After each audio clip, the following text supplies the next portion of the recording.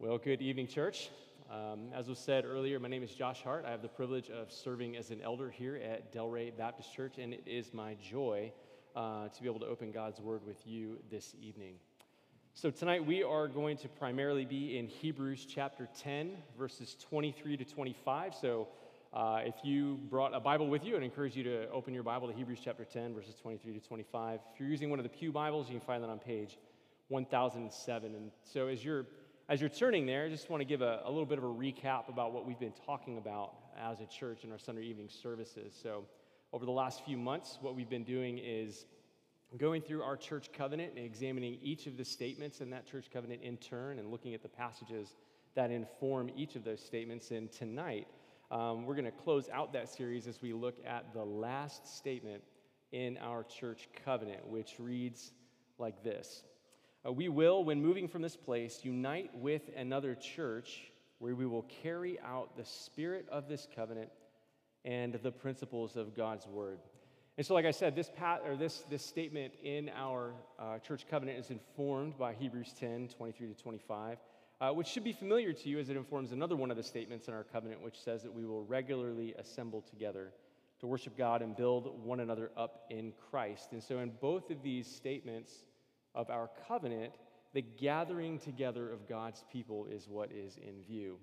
And so let's go ahead and take a look at that text together. So again, Hebrews chapter 10, verses 23 through 25 says this: "Let us hold fast the confession of our hope without wavering, for he who promised is faithful. And let us consider how to stir up one another to love and good works, not neglecting to meet together as is the habit of some, but encouraging one another, and all the more as you see the day drawing near." Now, you may be wondering what a statement like joining a church when we move is doing in a covenant for this church, right? So here we are together as one church. We have covenanted together. Why do we care whether or not we join a church when we move? Why do we care if members from this body, when they move, are united to another church? After all, they're no longer here. If it's you and you move, you're no longer here. You're not a part of this church, or you're not gathering regularly with us. So what does that matter? So I posed that question to the rest of the elders. What would they say if they had maybe an exit interview with somebody, and why would they encourage you to join a church? And one of the brothers responded with, "I want you to make it to heaven, so join a good church wherever you land next." So a little bit of tongue-in-cheek, but there is some wisdom there. There is a strong connection with or between uniting with a church and your own spiritual health. And so in our remaining time together, I hope to show you why it is important and help to answer that question of why we join churches when we move. And so our main idea tonight is this: that we join churches when we move for the glory of God, for the good of the church, and for the good and health of our own souls. We join churches when we move for the glory of God, the good of the church, and the health and good of our own souls. And so we'll kind of look at each one of those in turn. So first, we join churches when we move for the glory of God. So there's two ways that I want to look at tonight that we glorify God through joining a church when we move. First, we glorify God through obedience to his command to gather. 2 Timothy 3:16 through 17 tells us that all Scripture is breathed out by God and profitable for teaching, for reproof, for correction, and training for righteousness, that the man of God may be complete, equipped for every good work. So every bit of Scripture is God's word, breathed out, is instruction for us. And as we look at Hebrews 10:24, we see there an imperative, right? There is a call to action. There is something required on our part. The writer of Hebrews is saying that we are not to neglect gathering together. And so it's a command that should be obeyed. And so we glorify God by obeying his command to gather together and not neglect doing so. So to be fair, as I thought about this question about why join another church when you move, I thought, well, because the Bible says so, right? This could be a really short sermon. Bible said to do it, you should do it. Let's pray and we can go home. But we're not going to do that. In the same way that, telling children, if you're a parent, if you told your kid, because I said so, right? I see some heads nod. That may be true, but it's helpful to look at why, to understand why it's important. But at the very least, Scripture commands that we should do it, and in so doing, by obeying God's command, we glorify Him. Another way that we glorify God through our gathering is in the purpose of our gathering. Why do we gather together? Well, we gather together primarily to worship God.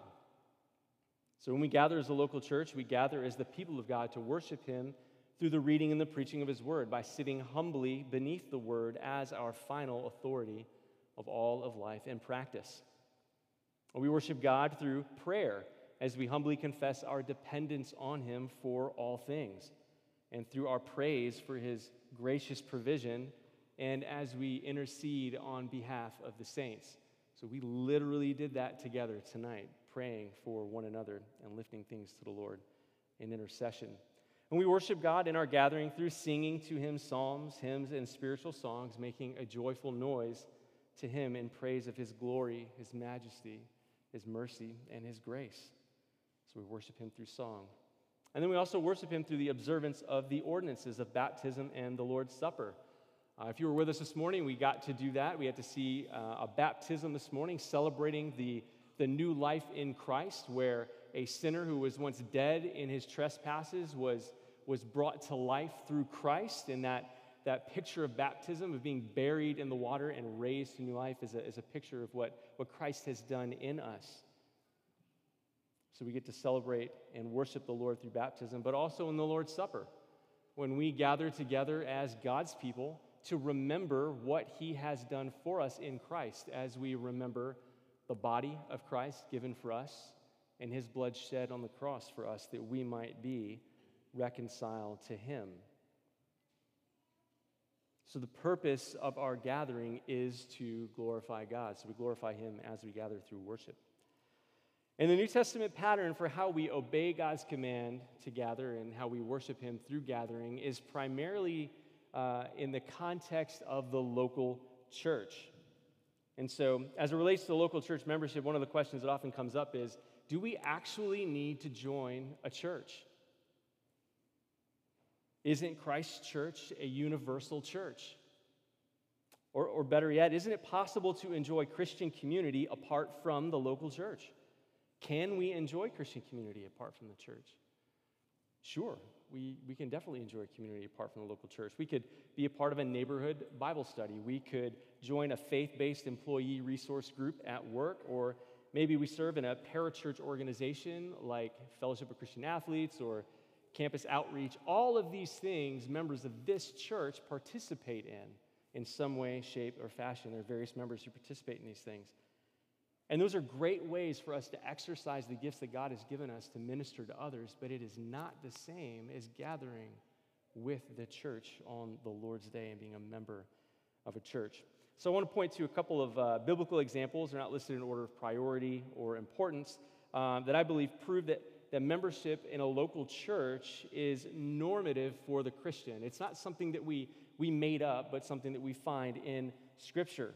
And so first I point to the fact that as Paul traveled around the known Roman world, he planted churches. Every city that he went to, he preached the gospel, made disciples, he and his co-laborers, and they planted churches.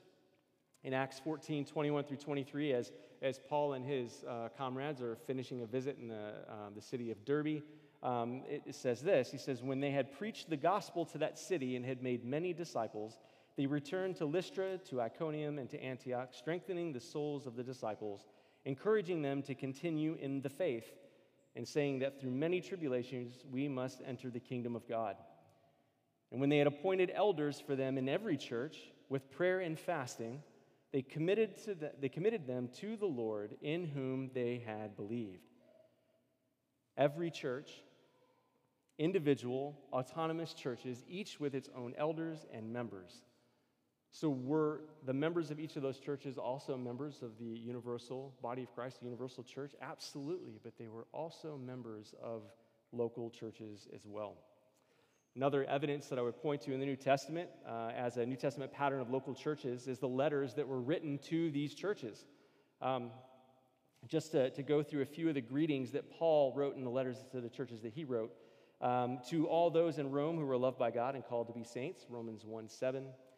To the church of God that is in Corinth, to those sanctified in Christ Jesus, called to be saints together with all those who in every place call upon the name of our Lord Jesus Christ, both their Lord and ours. In 1 Corinthians 1:2, there's a similar greeting in 2 Corinthians. To the churches of Galatia in Galatians 1:2, so Paul is writing to churches, plural, in that region of the world. To the saints who are in Ephesus and are faithful in Christ Jesus, Ephesians 1:1. To all the saints in Christ Jesus who are at Philippi, with the overseers and deacons, Philippians 1:1. So he's writing to the church, and then he also names the elders and the deacons who are there at that church. The author of Hebrews himself is writing to a particular church comprised of a particular people. Hebrews 13:23 mentions that the author longs to visit them again, and hopes that Timothy would also join them. So it was a known people who also knew other folks who were Christians.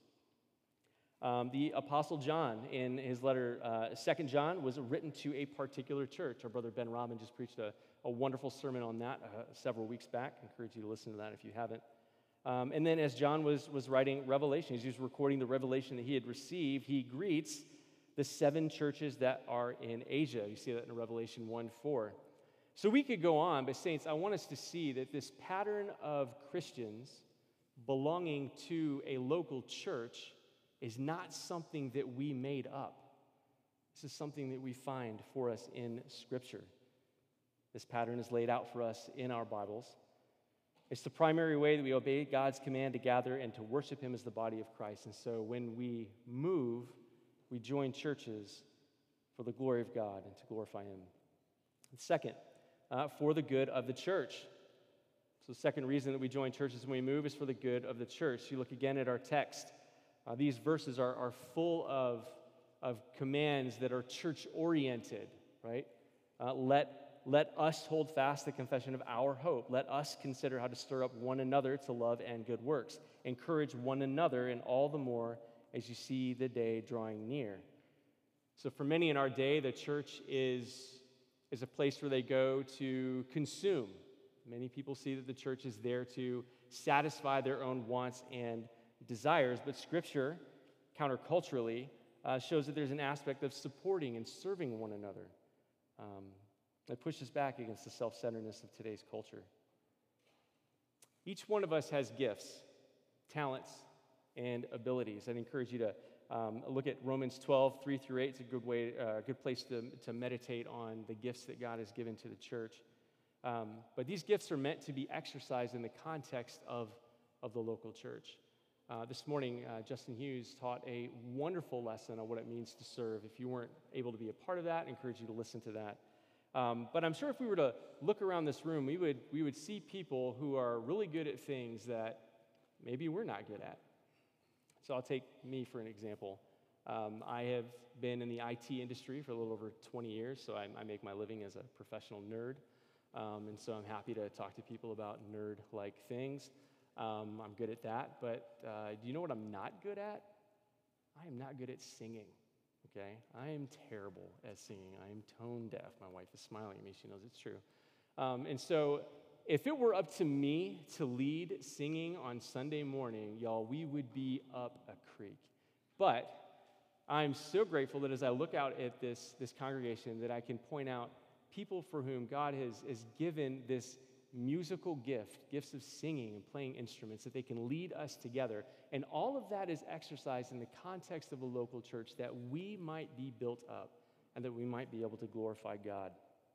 So, I would ask you, how has God gifted you? How has He uniquely designed you for His service? How might you serve the body of Christ? These gifts that God has given you are meant to be exercised here in the context of the local church. And if that is true right here in Alexandria, Virginia, what makes it less necessary wherever the Lord might take us? Brothers and sisters, we join churches when we move for the good of the church. And third, we join churches when we move for the good and the health of our own souls. So as I was considering this point and the previous point, admittedly they're a little bit similar, but just kind of looking at it from a different perspective. And so, as I mentioned earlier, the church is certainly not a consumeristic institution where we come to the church and we get our needs met. But at the same time, we have to recognize that we need one another. We need the church. We are a needy people. So why did the author of Hebrews implore his readers to hold fast the confession of their hope without wavering? Because they were tempted to waver. They were tempted to doubt. And they needed help. Why did he encourage them to think of ways to stir up love and good works among the body of Christ? Because they were tempted toward maybe bitterness or malice or evil works. And even if not evil things, maybe they were tempted toward apathy. Maybe they were tempted to look at the needs they see among the body of Christ and just ignore them because I'm tired. I don't know that I want to do that. I don't know I want to help out. That could be the case. Why stress the importance of encouraging one another, especially as each day draws us nearer to Jesus' return? Because perhaps they were tempted toward discouragement. How did he define a solution? Well, it's the body of Christ being the body of Christ to one another. So what about you, saint? Are you ever discouraged? Do you doubt? Are you ever apathetic toward the needs of your brothers and sisters in Christ? Being a part of a local church and having one another, helping one another out, helping to bear one another's burdens, and so fulfill the law of Christ, to receive that encouragement, we need that. You need that. I need that. I need you. I need you to help me when I stray, to pull me back. I need you to help me see where I have sinned and call me to repentance. I need you to encourage me when I'm discouraged. My family needs you. We need you to encourage us when parenting is hard. We need your wisdom when we have to make big decisions. We need your example as you follow Christ to help us to follow him too. My kids need you. They need to see what it looks like for people other than mom and dad to walk with Jesus. They need older, mature saints to speak truth into their lives and to help them to make sense of life's challenges, its valleys and its storms. They need you to encourage them to cling to Jesus when the world is screaming at them to abandon ship and jump in with the sharks, because it's way more fun. We need you, and we need one another. So we need one another right now, and we need one another equally so when we move from this place, wherever the Lord may take us. And I want to give just a word of warning to those of you who may think that, once you move, maybe you don't necessarily need the church. 1 Peter 5:8 tells us to be watchful, to be sober-minded. For our adversary, the devil, is prowling around like a roaring lion, seeking whom he may devour. And I don't know if you've ever watched some of those animal shows on Discovery where the lions are prowling around, getting ready to eat something. Rarely does a lion charge into a big herd of water buffalo to get something. But no, they look for the one that's straggling off to the side, the one who's lagging behind. Brothers and sisters, if that's you, thinking you don't need the church, you are putting yourself in a dangerous position. We join churches when we move for the good and the health of our own soul. Now, I want to give a couple of practical considerations before we close. Maybe a move for you is on the horizon. Maybe you're thinking of a new opportunity somewhere with your job, or maybe you want to go to a school somewhere, and you're considering moving somewhere, wherever that may be. I want to encourage you to consider whether or not there is a church in that place you're going to move to that can actually care for your soul. And if there is not a church that can care for your soul, I would encourage you to reconsider. Put more strongly, I would even say you might not want to do that. Why would you put yourself in that kind of danger? Why would you move away from this community when you don't necessarily have to and not have a church there that can care for your soul? Now, I understand that some of you may be in a position where that's not something you can control. Maybe you're in the military, you work for the government. I myself was active duty for 14 years. I grew up in a military family. So I understand what it means when orders come and you really don't have a choice. In both of those cases, I would encourage you, reach out to the elders. Or you just heard from Ben Robin, who's getting ready to go to, he and his family are going to go to Fort Worth, Texas to plant a church. Right? So we know of a church that's going to be there. So if you're going to Fort Worth, Texas, we got a church that we can recommend. In fact, they just asked for people to come with them. So when's the caravan leave? Tomorrow morning. Let's go. Pack it up. So there certainly is a place you can go. But wherever it is that you might be thinking of going, get in touch with us. We want to process that with you. Between the members here and the elders who serve, I'm sure we know of churches all over the place that we can connect you with. And if you're in that boat where you have to go and you don't really have much of a choice, we want to process that with you as well and think of ways that we can help you to stay spiritually healthy. Brothers and sisters, you've covenanted with this church. Let us help you in that decision.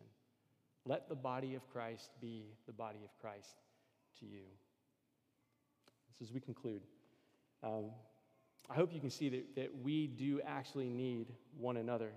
And we need one another right here, and we need one another wherever we go. So I pray that we've spent this evening and really just spent the last few months talking about the one another commands that we believe that we need to be living out together here through our church covenant and the scripture that informs it. Again, that's not something that we made up. We believe this all comes to us from God's word. That you see the importance of joining a church wherever you go, wherever the Lord might lead you, for the glory of God, for the good of his church, for the good and the health of your own soul. Let's pray. Father, we do thank you for the gift of the local church. Father, we thank you for the ways that this body cares well for one another. But we thank you for the way that we pray for one another, that we lift up our needs before you and ask for you to supernaturally meet those needs. Because, Lord, we know that you can and that you love us. Father, we thank you for the opportunities that we have to gather, like we did this morning and like we're doing right now, to glorify your name. And we pray that as we do so, that you would be pleased in us, that you be glorified, that you would be magnified. And Father, we pray that as we go from this place encouraged, that you would help us to take the hope of the gospel to a world that desperately needs it. That many would come to know the hope found in Christ and be connected to your church, where we would continue to glorify you and one day stand with you forever and glorify you in eternity. We ask in Jesus' name, amen.